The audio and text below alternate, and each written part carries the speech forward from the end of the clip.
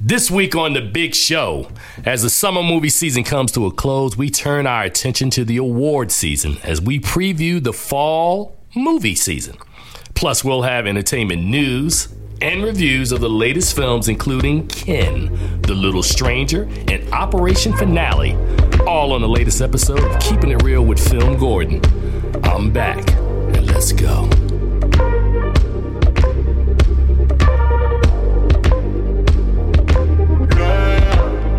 Let's talk about love. Is it anything and everything you don't fly out? I didn't feel it on you. All right, and welcome back to The Big Chair. Here at The Big Show, I'm Tim Gordon. You guys are listening to Keeping It Real with FilmGordon. And I was away last week on... I will use the European phrase. I was on holiday last week.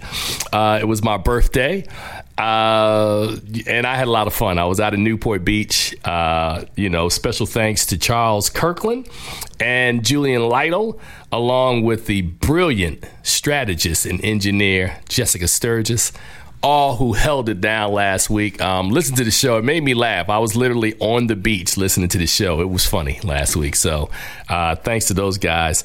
But we have a big show planned today. Charles Kirkland, who I mentioned at the top, is going to join us shortly in place of our regular show correspondent, Wilson Morales. And so we'll have that happening. Plus, we're going to preview the fall movie season. And I picked out almost 30 movies that I think that work really, really well. And I want to talk about those movies with Charles later on the show. And as I said at the top, this is the last weekend of the summer movie season. And the studios backed up the truck and just emptied out all the movies that they had left for summer.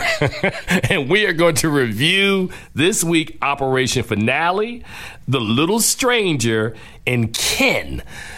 So you want to stick around for that because it's always fun when I have movies that I have a really strong opinion about. All right, so and before we get to Charles, let me just open the show by saying and thanking all the folks, man, on social media who hit me up last week for my birthday. Either sent me text messages, shot me messages on Facebook, on Instagram, reached out and called me. Thank you. It was a good time to be away. It was 4 days, and if you don't live on the East Coast, you don't really understand that right now we're gripped in the midst of a massive heat wave where we're looking at anywhere between 90 to about 100 degrees every day. So it could be 93, it could be 97. It's just crazy. But the temps never went above 79.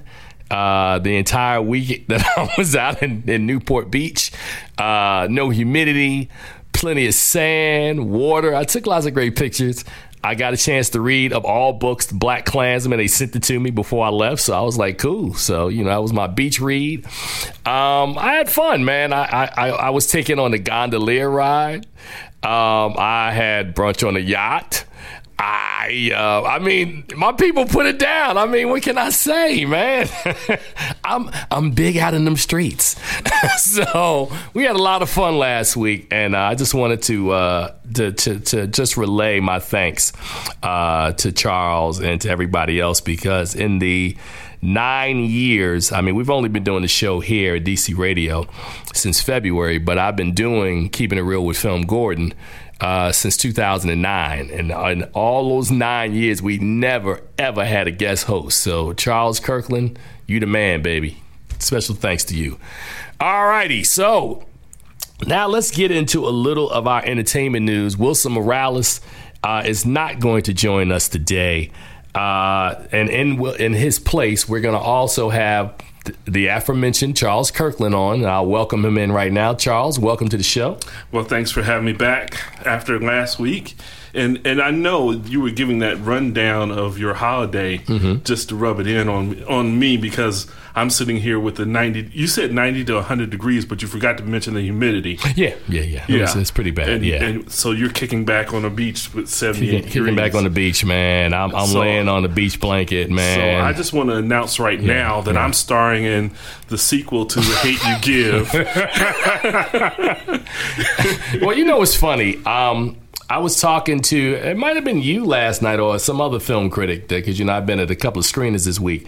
And I say every year that when we get to the holidays, and when it's the award season and the movies, they start throwing movies at you and you're getting screeners. I always said that it would be cool if you would take like a couple of days off or maybe a week off before the award season. And after this experience I had last week, I'm definitely going to do that. I'm going to probably find, I don't know, someplace to go, whether it's down to Miami, whether it's New Orleans. I got to go someplace, man, and just decompress, because I hear you, brother. When you getting hit with like movies on movies on movies on movies, man, you got to have a break and an outlet. So having said that, man, let me just go into a little bit of what's going on in entertainment news. And for me, the big news this week, as we reach the end of the month, is that Film Festival season Part 2 is about to go down. So Part 1, if you've listened to the show since February, is generally Sundance, Berlin, Tribeca, South by Southwest, the New African Film Festival, Pan Africa Film Festival. These are festivals that kind of like larger festivals on the circuit. Right. In the fall, you get Telluride, which is going on right now. You have TIFF, or Toronto International Film Fest, that's getting ready to launch. Venice Film Festival is going on right now. And then probably in October, we're looking at the Middleburg Film Fest. And I could also announce, because Charles will probably be on guest hosting for this as well, I am a juror this year for the Over the Rhine Film Festival. That's in Cincinnati. So the last week of September, I'm going to be gone, hitting that festival, judging out, moderating panels and doing Tim Gordon stuff. That's kind of what I call it. What was the name of that movie again? That festival? No, the movie that I'm starring in. Oh, man, The Hate You Give Part 2. No, I'm not hating. I'm congratulating, man. That's great news. Man, you're going to be over in Cincinnati. Be in Cincinnati, man, a month from now. It's funny, because I thought I was, they said, hey, man, you want to be in this jury? I'm like, oh, man, this is good stuff here. This is easy. I'll watch a couple of movies, show up, dap up some filmmakers. They like, nah, bruh, we going to need you to moderate a panel, be on the panel, host some Q&As. I was like, oh, you mean like a real job, like real work? Right. Yeah. So I'm going to have... you're not sitting on the beach this time. No, you're in Cincinnati working. So I'm going to have the festival director, my good friend T.T. Stearns Indy, on the show as we get closer to that festival. And also, I want to just give you guys a reminder that next week, there's a new documentary that's premiering in D.C., believe it or not, about go-go music, created by a couple of gentlemen who actually work at this station, and they will be on the show next week talking about that. So I am very excited to find out what this documentary is going to look like, by virtue that they couldn't break a brother off with a copy. I was like, as a rule, if you want me to promote your movie, I at least got to see something.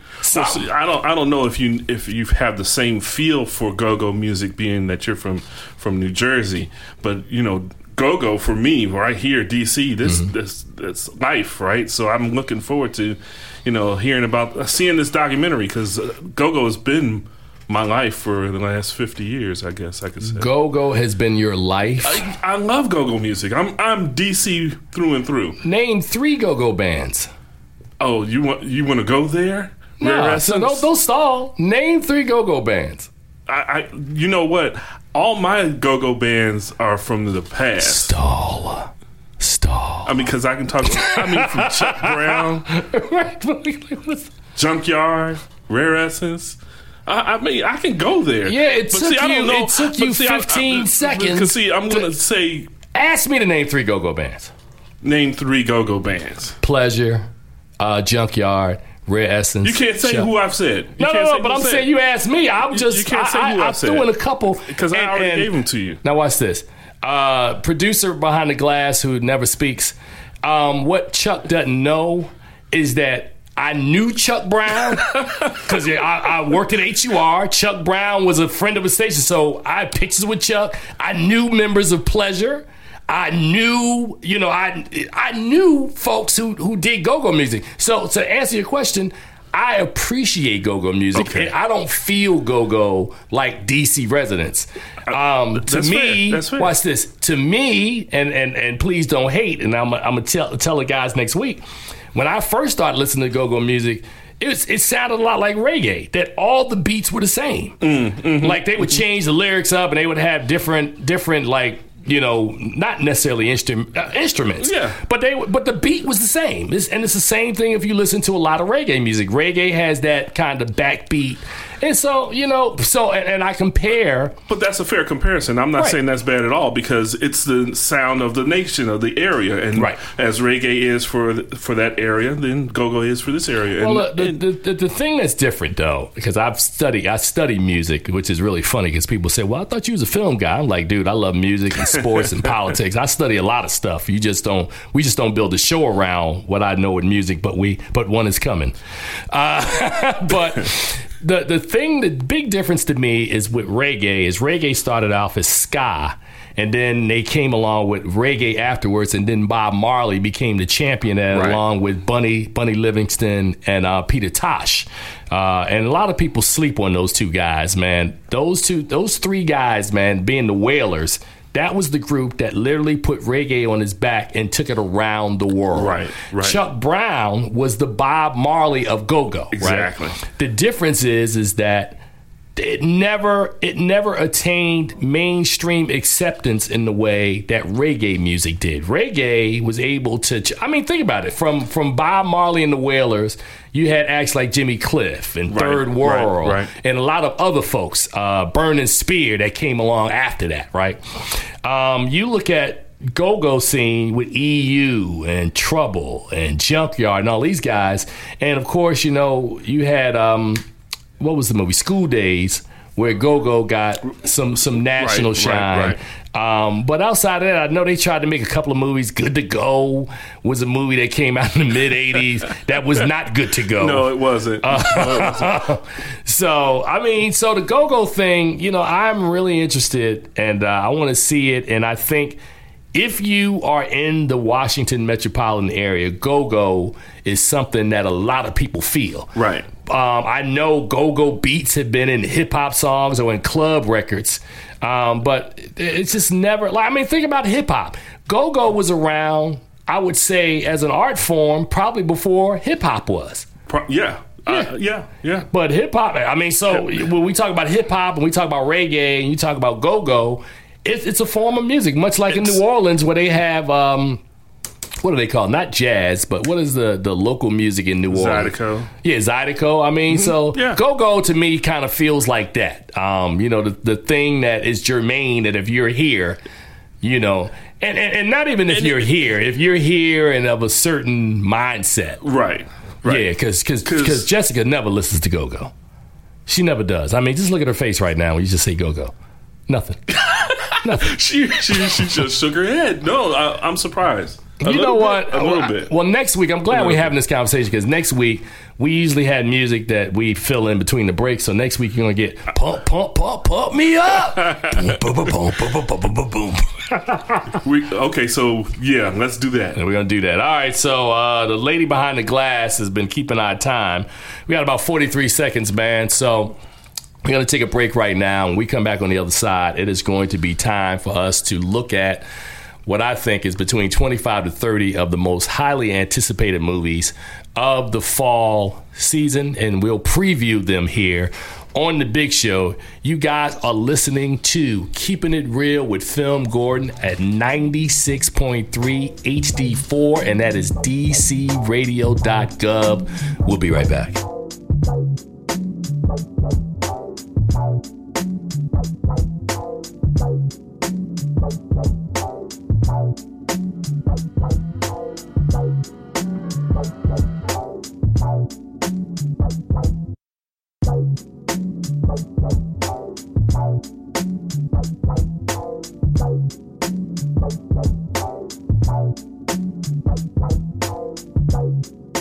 Maybe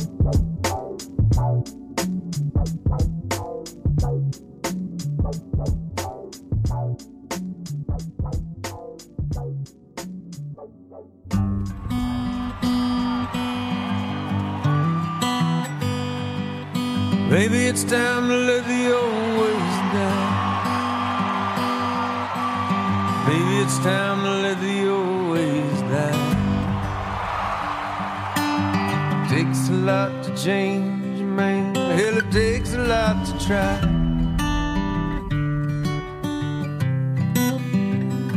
You know, man, in the old days, I always knew, like, you were gonna do something, that you'd be all right. It's the first time I'm worried about you.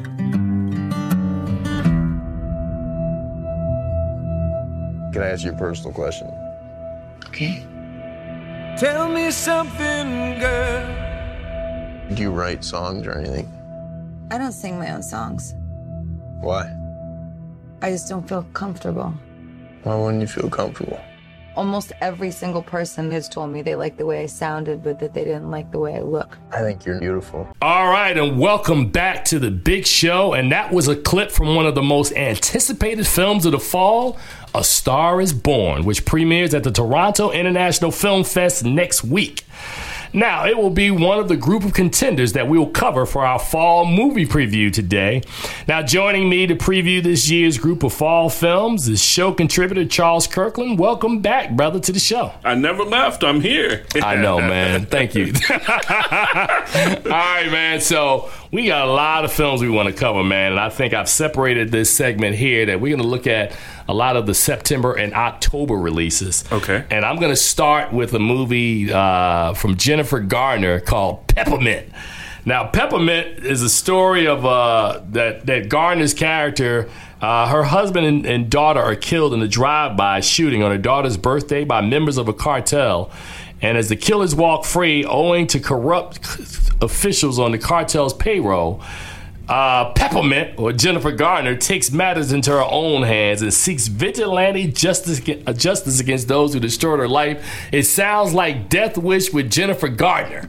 What do you think about Peppermint? It looks like, what was the movie that what's her face from Guardians of the Galaxy did when she was? Oh, Colombiana. It looks a lot like Colombiana. Go ahead, Jennifer Garner, in the action field. Let's see how that goes. All righty. Another one of the movies that are opening in September is a film called The Simple Favor on September the 14th. And this one tells the story of mommy blogger Stephanie, played by Anna Kendricks, who is concerned about her best friend Emily, played by Blake Lively, who has suddenly disappeared. Paul Feige directs this comic mystery that features plenty of twists. I've seen a trailer on this. This looks like this has the potential to be sort of a Gone Girlish thing. What are you thinking? It does, but it doesn't seem to be as smart as Gone Girl was. So, I mean, Feige is more of a comedic writer than a dramatic writer, so we'll see how it goes. All right, up next is The Predator. It's back. And Shane Black, who actually was in the original Predator, directs this reboot of the 80s sci-fi thriller. This time, Sterling K. Brown, Keegan-Michael Key, and Olivia Munn face off against the chameleon alien monster. I, for one, didn't need another Predator. But this one looks actually good, and I posted this one. I posted the trailer for this one on my site because I think Keegan-Michael Key is going to be interesting as a comic insert into the film. Sterling K. Brown, who's riding This Is Us in this movie, it looks interesting to me. All righty. Now, the next film is based on a true story of a 14-year-old boy who became the youngest FBI informant in history. This film, which I haven't given a name yet, stars Matthew McConaughey as the boy's no-nonsense father. The title of this film, White Boy Rick. I love this title, man. White Boy Rick.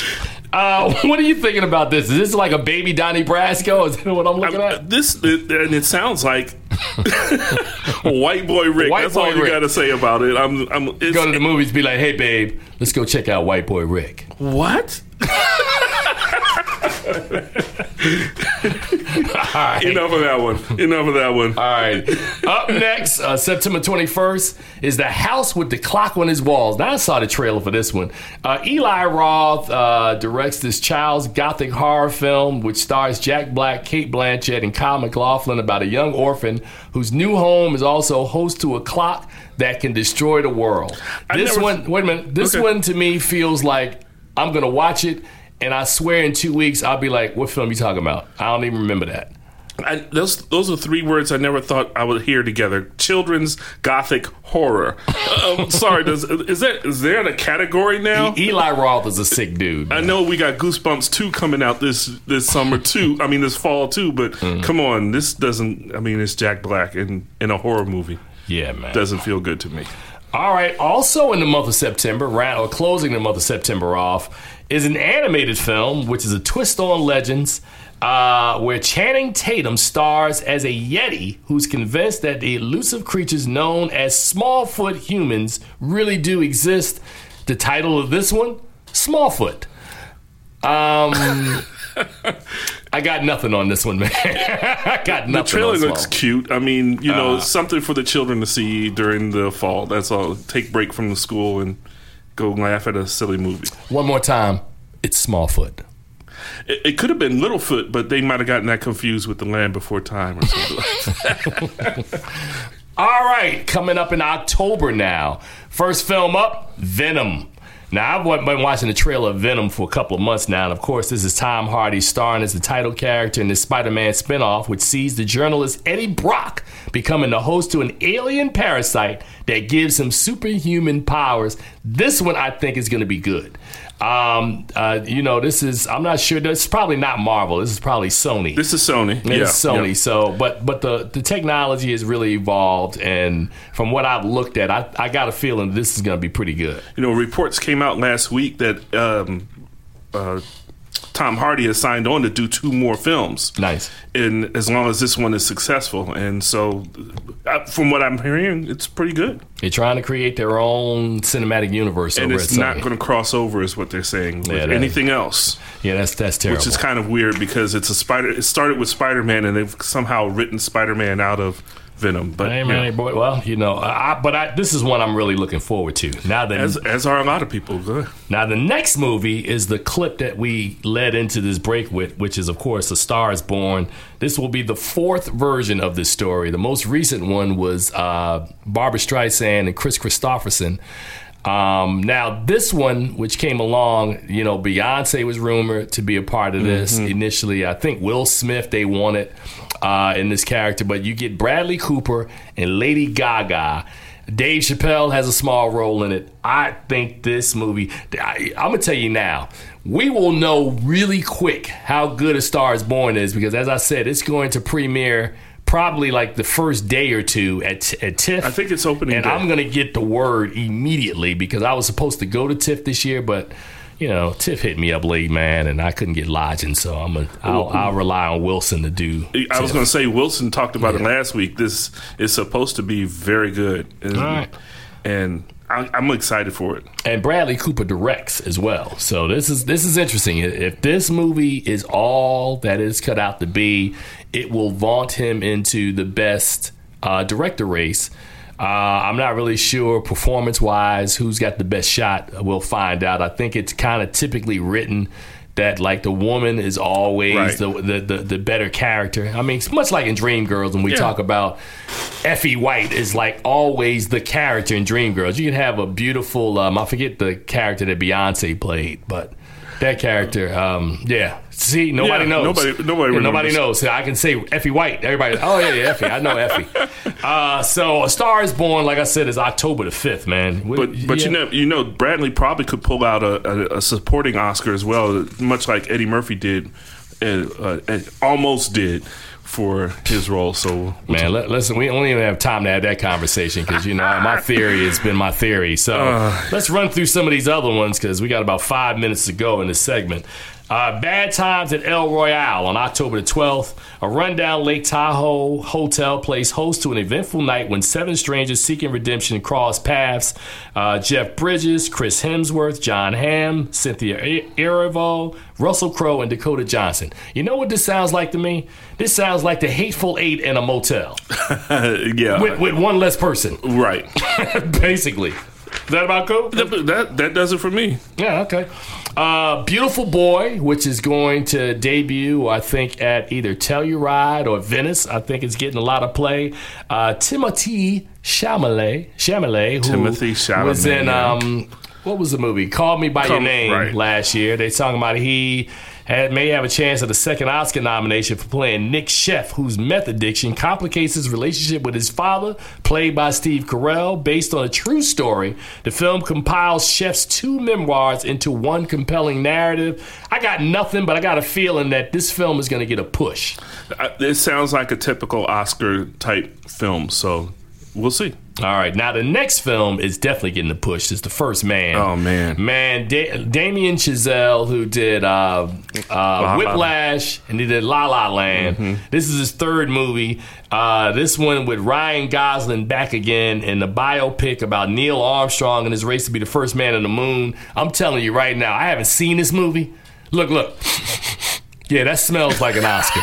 That smells like a certain Oscar nomination. Chazelle is the man. They love Damien Chazelle. I'm telling you now. I can't wait to see Neil Armstrong sing on the moon. Okay. That's clearly another movie.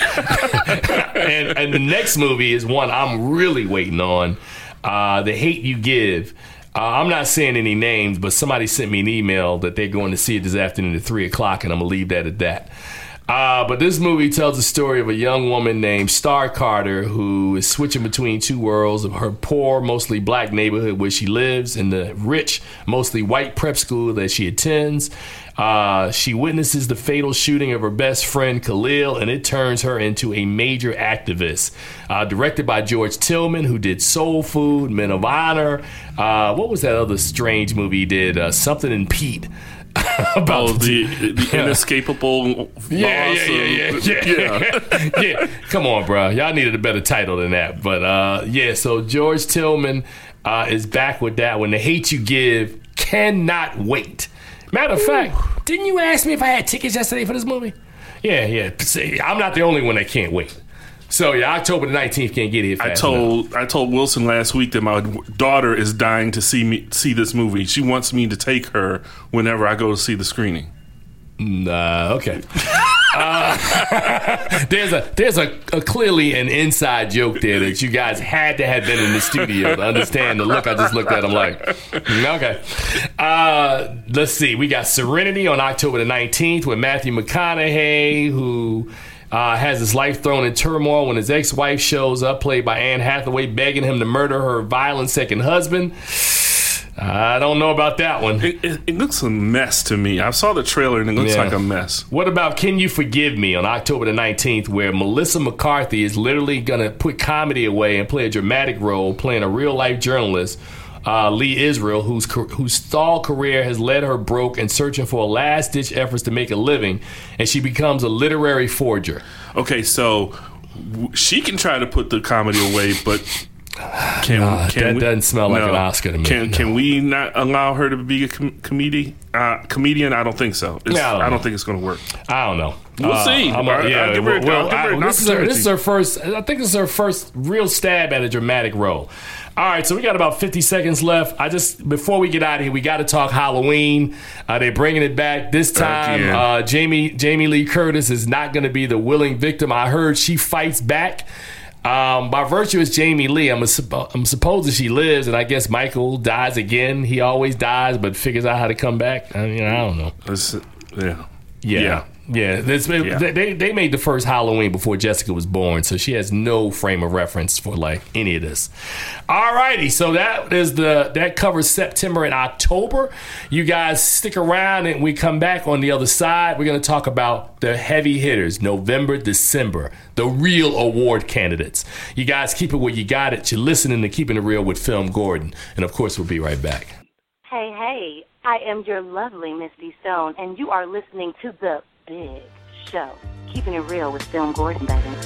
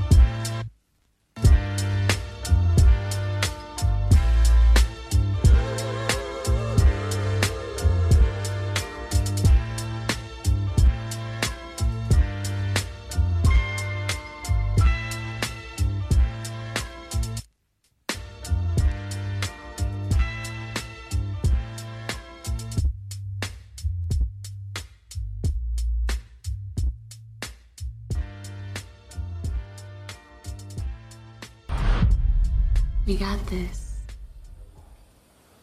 You heard me?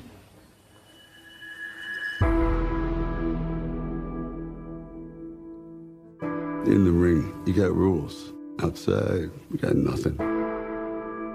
Life hits you with all these cheap shots. People like me, we live in the past. You got people that need you now.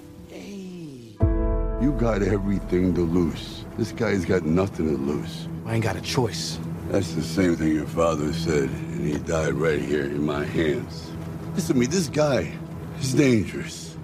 But you don't think I could beat him? Hey, and welcome back to The Ride. All right, we are in the middle of doing our fall movie preview. I am joined by the man, the myth, the legend. It is Charles Kirkland. Hey, I'm back. Let's do this. Up. All right, so now the first segment we looked at September and October. Now it's time for us to look at what I call the heavy hitters. This thing right here is going to be really interesting. Now, the latest installment of the longest-running boxing franchise, Rocky, returns with not only a highly anticipated sequel, but continues the meteoric rise of charismatic talent Michael B. Jordan. And that's one of the films that we're going to talk about in this segment. But I'm going to start off with a movie that...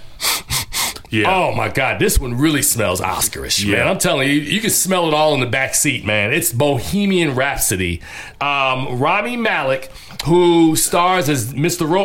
Robot, right. Stars as Freddie Mercury in this long-awaited biopic about the Queen frontman, which follows his early days through the band's iconic performance at Live Aid in 1985.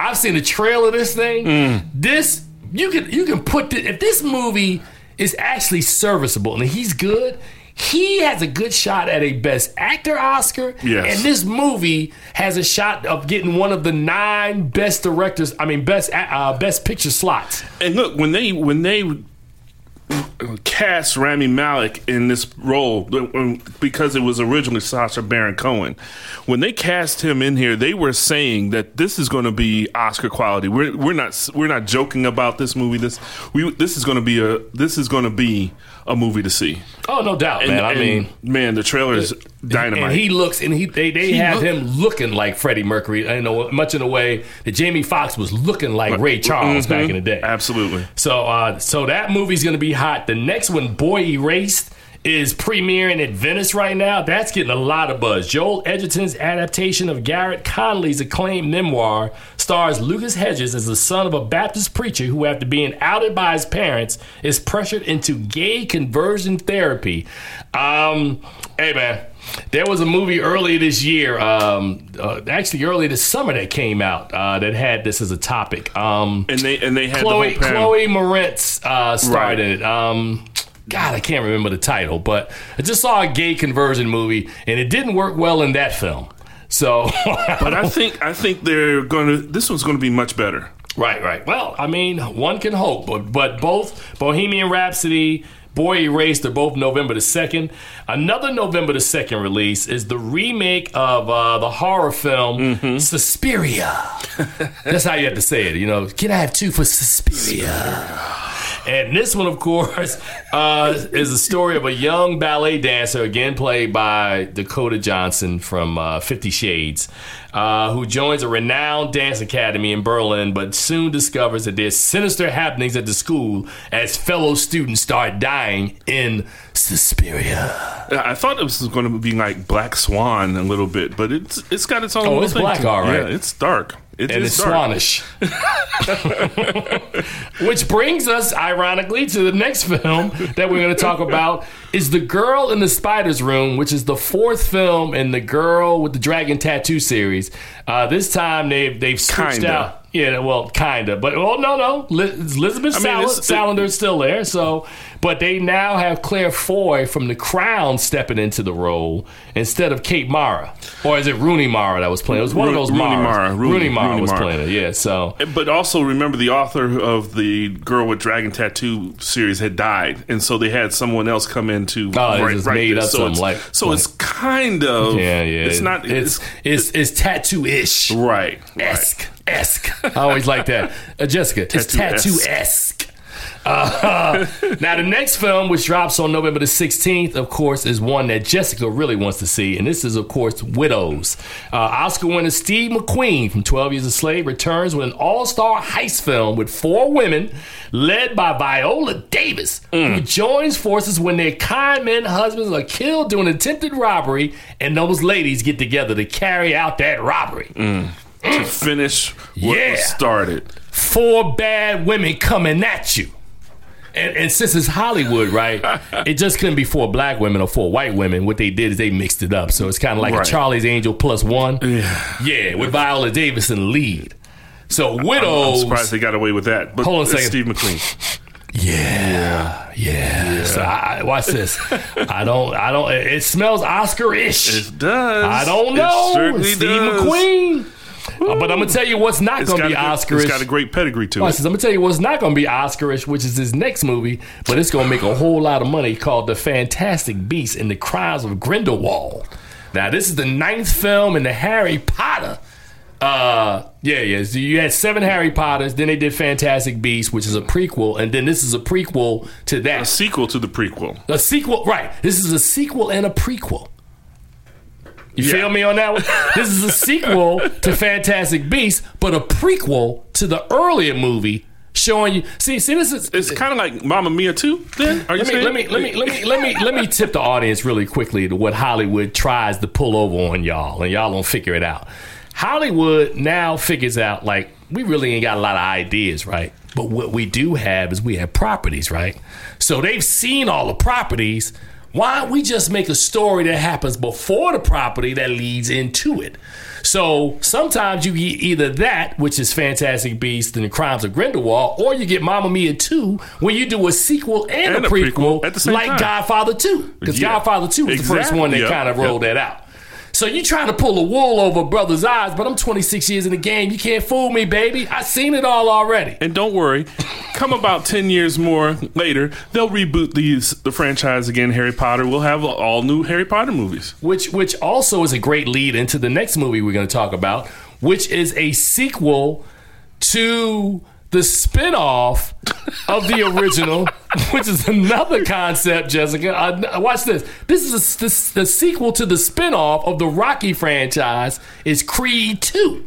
Now, let's talk a little bit about Creed 2. Why? The trailer for this is fire, because what they tell you watching the trailer is he clearly has had a fight with the son of Drago, who was an adversary of Rocky's back in the day, right? Who actually kills Apollo Creed? Who killed Apollo Creed in the first movie, right? Or actually, I'm sorry, in Rocky 3. 4. Or was that 4? 4. Okay, in Rocky 4, Apollo Creed gets killed by Drago in the ring, right? Which brings Rocky back out of retirement again.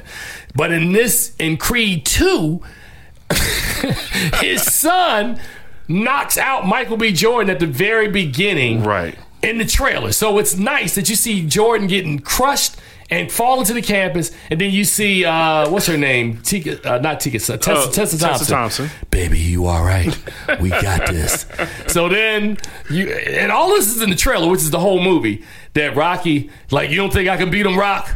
Nah, not actually. Not this one. So then you get loyalty from Kendrick Lamar. He's training instead of dun dun dun dun dun dun dun. I got royalty. I got. Just brilliant. So he comes back, and of course, I haven't seen the movie, but I'm just gonna take a wild guess. He wins at the end. I'm just guessing. I could be wrong. But the question, but I'm probably not. But the question is, does he kill Rocky? No, because Rocky is determined he is going to stay alive when they doing Rocky 25. Is he like Michael Myers? He just can't die? Yeah, see, what's going to happen is that they haven't announced it yet, but they're going to make a movie called La Rock, which is going to be the prequel to Rocky. La Rock. Okay, move on. All right, man. All right, so we got a couple movies left. If Beale Street Could Talk, November the 30th, of course, Barry Jenkins adapting the James Baldwin novel, telling the story of a pregnant African-American woman who sets out to clear a name and his name of her innocence of her falsely accused fiance. I'm just telling you right now, yes, that is an Oscar contender. Yeah. This is not even a question. Mary Queen of Scots, December the 7th. Saoirse Ronan, Margot Robbie square off in the infamous rivalry between cousins Elizabeth I and Mary Queen of Scots. Yes. I don't know about this one. I don't know if they're trying to push this for awards consideration, but it smells like it. It looks clumsy, but because of who it is and what they're saying, I mean, what the topics, it's got that smell to it. All righty. Which leads us to Under the Silver Lake, which is also December the 7th. It follows director David Robert Mitchell, brings the comic neo-noir about an amateur sleuth played by Andrew Garfield, last year seen in La La Land, or 2 years ago seen in La La Land, who searches for his beautiful missing neighbor in a classic L.A. noir fashion and stumbles upon a complex conspiracy. Maybe. And then we end the year and end this preview with 3 light movies that are really designed to make lots and lots of money. Of course, Spider-Man Into the Spider-Verse, which gives us an African-American playing Spider-Man. Okay, but let's realize that this is not a live action. Yeah, this is a cartoon. This animated feature. Yeah, see, whenever the black character has to take over something traditionally white, we make it animated. Right. You know what I'm saying? I had another joke, but I'm not going to go there. But Miles Morales is juggling his high school life with his status as a superhero, and of course, this is voiced by Shameik Moore from Dope. Is the voice of Wilson? I'm saying Wilson Morales. Miles Morales. Also, we have Bumblebee coming out, which is a spinoff. Here, Jessica, are you really not listening to me? What did I just tell you? There's two ways they make money. Again? There's sequels, prequels, and spinoffs. That's Hollywood right now. So Bumblebee is a spinoff, of course, of Transformers. Yes. Bumblebee was the yellow car. Bumblebee is the yellow car that's kind of like African-American in his mannerisms, that's really hip. Right. Yeah, so that's the black Transformer movie. All right, nobody got anything on that one? All right, cool. And finally, we end the year with one of the few franchises, hopefully, that Warner Brothers can get right. So they got Wonder Woman right.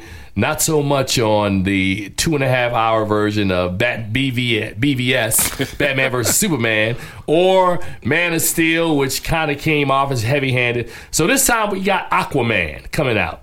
And so between Venom, Aquaman, and Spider-Man Into the Spider-Verse, that's kind of your superhero fix for the end of the year, which are all placeholders because everybody's holding their breath in the superhero land, waiting for Infinity War, which is going to be the battle to end all battles. I'm sorry. I'm waiting for Captain Marvel first. Well, Captain Marvel's going to be good, man. But you got to remember, Captain Marvel's still suffering because there's some stuff happening that doesn't get resolved until like the movie after her. So Captain Marvel's story is going to be it's going to happen 20 years before. Right. It's set in the 80s, I believe. So, but again, I'm excited for that movie. So let's see what happens there first. Because Infinity War, we know what's going to happen in Infinity War. Thanos is going to lose. Or will he? He's got to lose. He's got to lose. All right. Well, that I don't is say he has to die, but he has to lose. But okay. Anyway. Well, that is our fall movie preview. So at any point, you can go back in and listen to any of these films, find out if there are any favorites you have, and you guys keep it where you got it. We'll come back with our final segment. It's going to be time to look at movies. You guys are listening to The Big Show. Keeping it real with FilmGordon, and we'll be right back.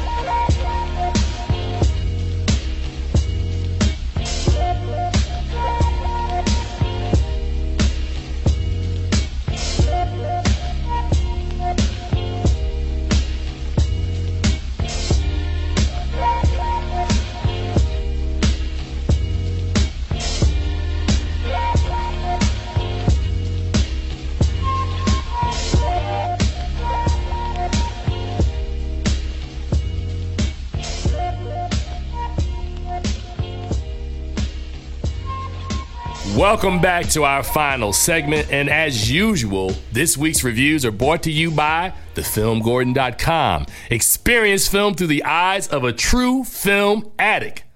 Me. Now check out all of our film content at thefilmgordon.com. I don't know why but that makes me laugh every week. All right, this week there are several films opening in theaters, but before we dive a little deeper, as always, cue the music.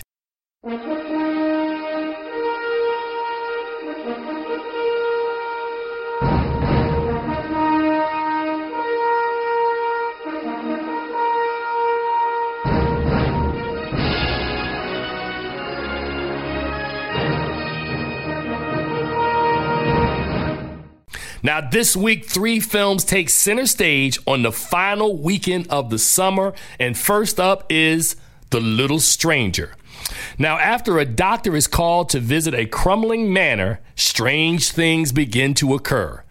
This gothic drama horror film, directed by Lenny Abramson and written by Lucinda Coxon, is based on the novel of the same name by Sarah Waters. Now, this film stars Domhnall Gleeson, Ruth Wilson, Will Poulter, and Charlotte Rampling. Now, in this clip, Gleeson and Wilson discuss some of the strange occurrences going on in the house. I feel awkward coming. No, don't. I'm so glad you did. I've just seen Rod in Lidcott. Oh, God, is he in a bad way? I'm concerned about his state of mind. You're not the only one. Last night he came up to my room so upset. He said he could smell smoke, but I couldn't smell anything. It's like there's a hoodoo on him. It's nothing like that. War shock. We must keep it from Mother. The land sale's already too much to bear. I'm inclined to agree. God knows how she'll cope when Bab knocks down the wall. Now, years earlier, a young boy who grew up idolizing a mansion that his mother worked in as a laborer and now as an adult, Dr. Faraday returns to treat a patient, and it rekindles old memories for him. He also strikes up a romance with one of the manor's members, the mysterious Caroline Ayres. In addition, Faraday laments the decline of the once proud manor as one by one each of the surviving members of the proud Ayres family meet their demise. Now, featuring 2 unheralded actors in Gleeson and Wilson, their chemistry and presence enhances the anxiety of the story. Wilson, in particular, has a haunting quality that has been on display in previous projects such as The Affair and Luther, and is particularly eerie in this film. They say the eyes are the window to the soul, and Wilson's are very revealing, soulful, and deep.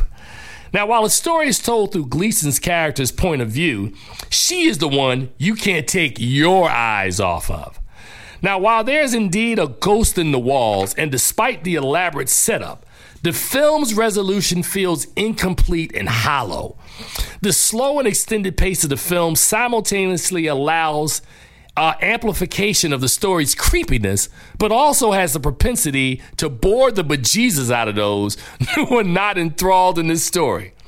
Now, while Waters' novel is the basis of the story, Abramson's finished product leaves much to be desired.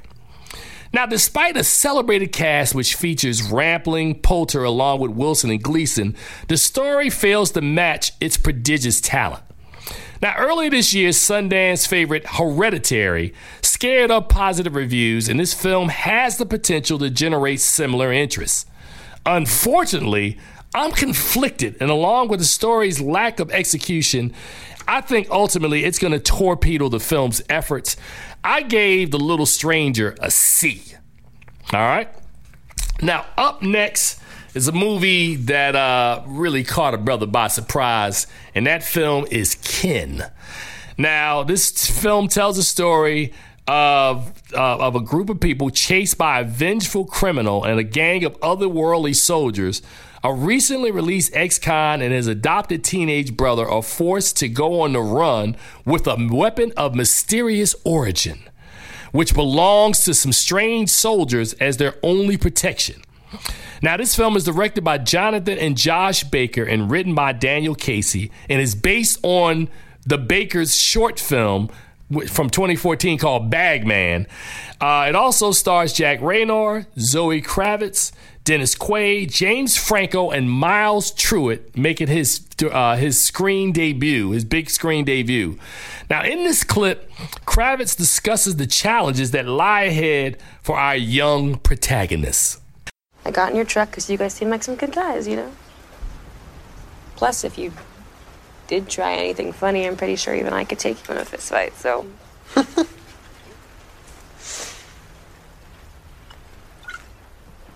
To fist fights. Mm-hmm.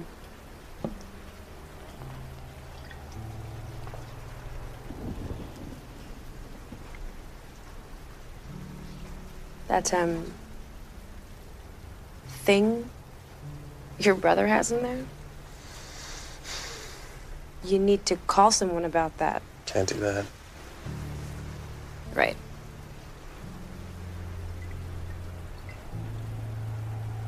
Well, whatever it is you've gotten him into, he's gonna figure it out eventually. I hope you're ready for that. Now, an adopted and distant teenager, Elijah, played by Truitt, is hustling and scrounging wires to sell to a local vendor when he comes across a foreign weapon that is unlike anything that anyone has ever seen.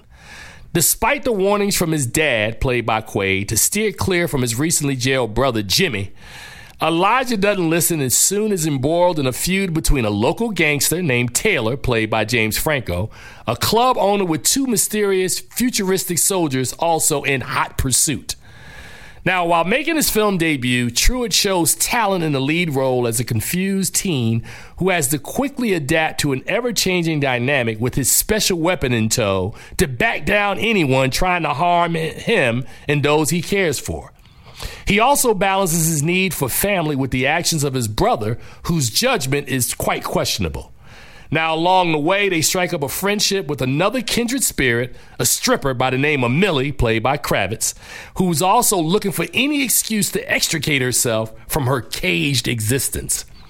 Now, on the surface, Ken feels like a cinematic bait and switch, presenting itself as one thing before the film takes a dramatic turn in its final act. Now, featuring some of the most groundbreaking innovations and effects since The Matrix, it also has too many corny lines of dialogue that come across as vapid and extremely over the top. Many of these scenes feature Franco, who conjures up memories of another equally confusing role for me in 2012's Spring Breakers. Spring Break Forever. It's just a strange movie. Ultimately, Ken is another contradiction that overcomes its flaws with an engaging performance from Truitt, wonderful visual effects, and a twist that will either draw audiences in or either establish the film's uneven tone. Now, while it's still a struggle to know how I still feel about this story, I still gave the movie a C+, because I thought there was more things positive about it than there were negative. So that was Ken. Which leads us to the best film of the weekend, which of course is Operation Finale.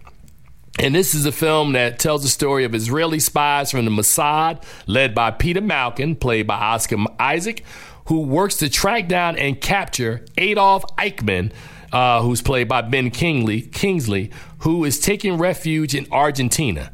Directed by Chris Weitz with a screenplay from Matthew Orton. The film stars Isaac Kingsley, Leah Raz, Melanie Laurent, Nick Kroll, and Joe Alwyn.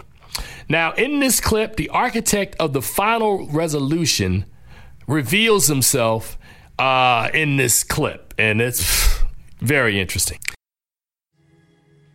I am Ricardo Clement.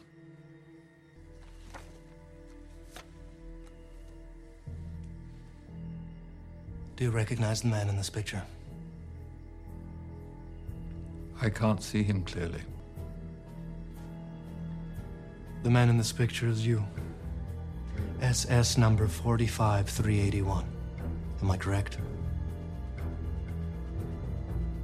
Again, your number was 45381. Your number was 45381. 45381. 45381. It was 45326.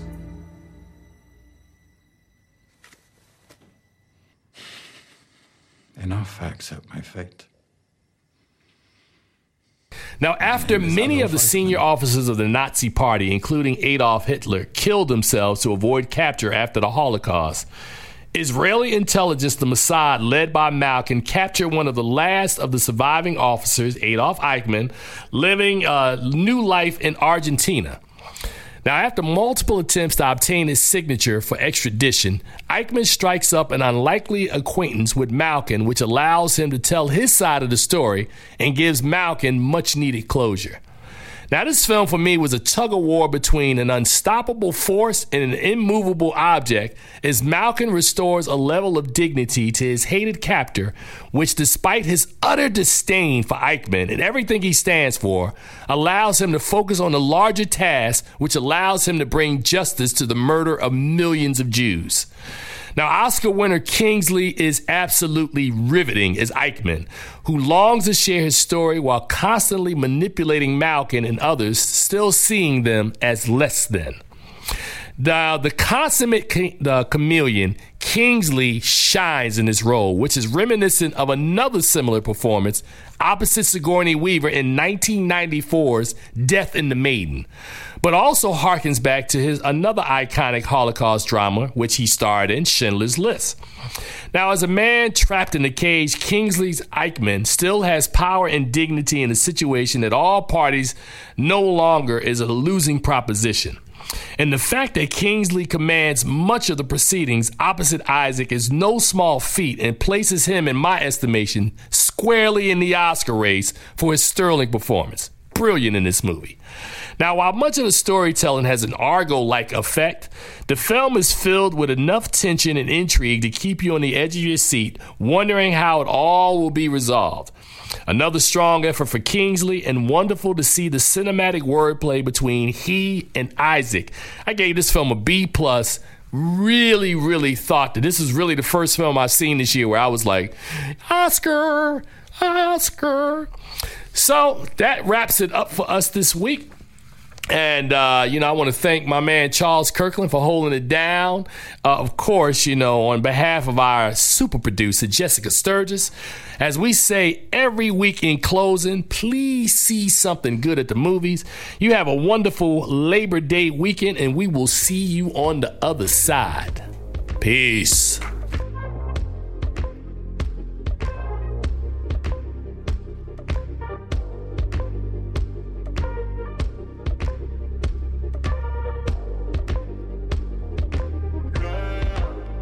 Let's talk about love.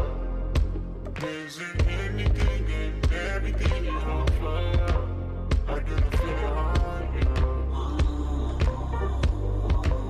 I didn't feel it on you. Maybe the night that my tears might let me know. All the stars are those, all the stars are those, all the stars are those. Maybe the night that my tears might let me know. All the stars are closer, all the stars are closer, all the stars are closer. Tell me what you gonna do to me. Confrontation ain't nothing new to me.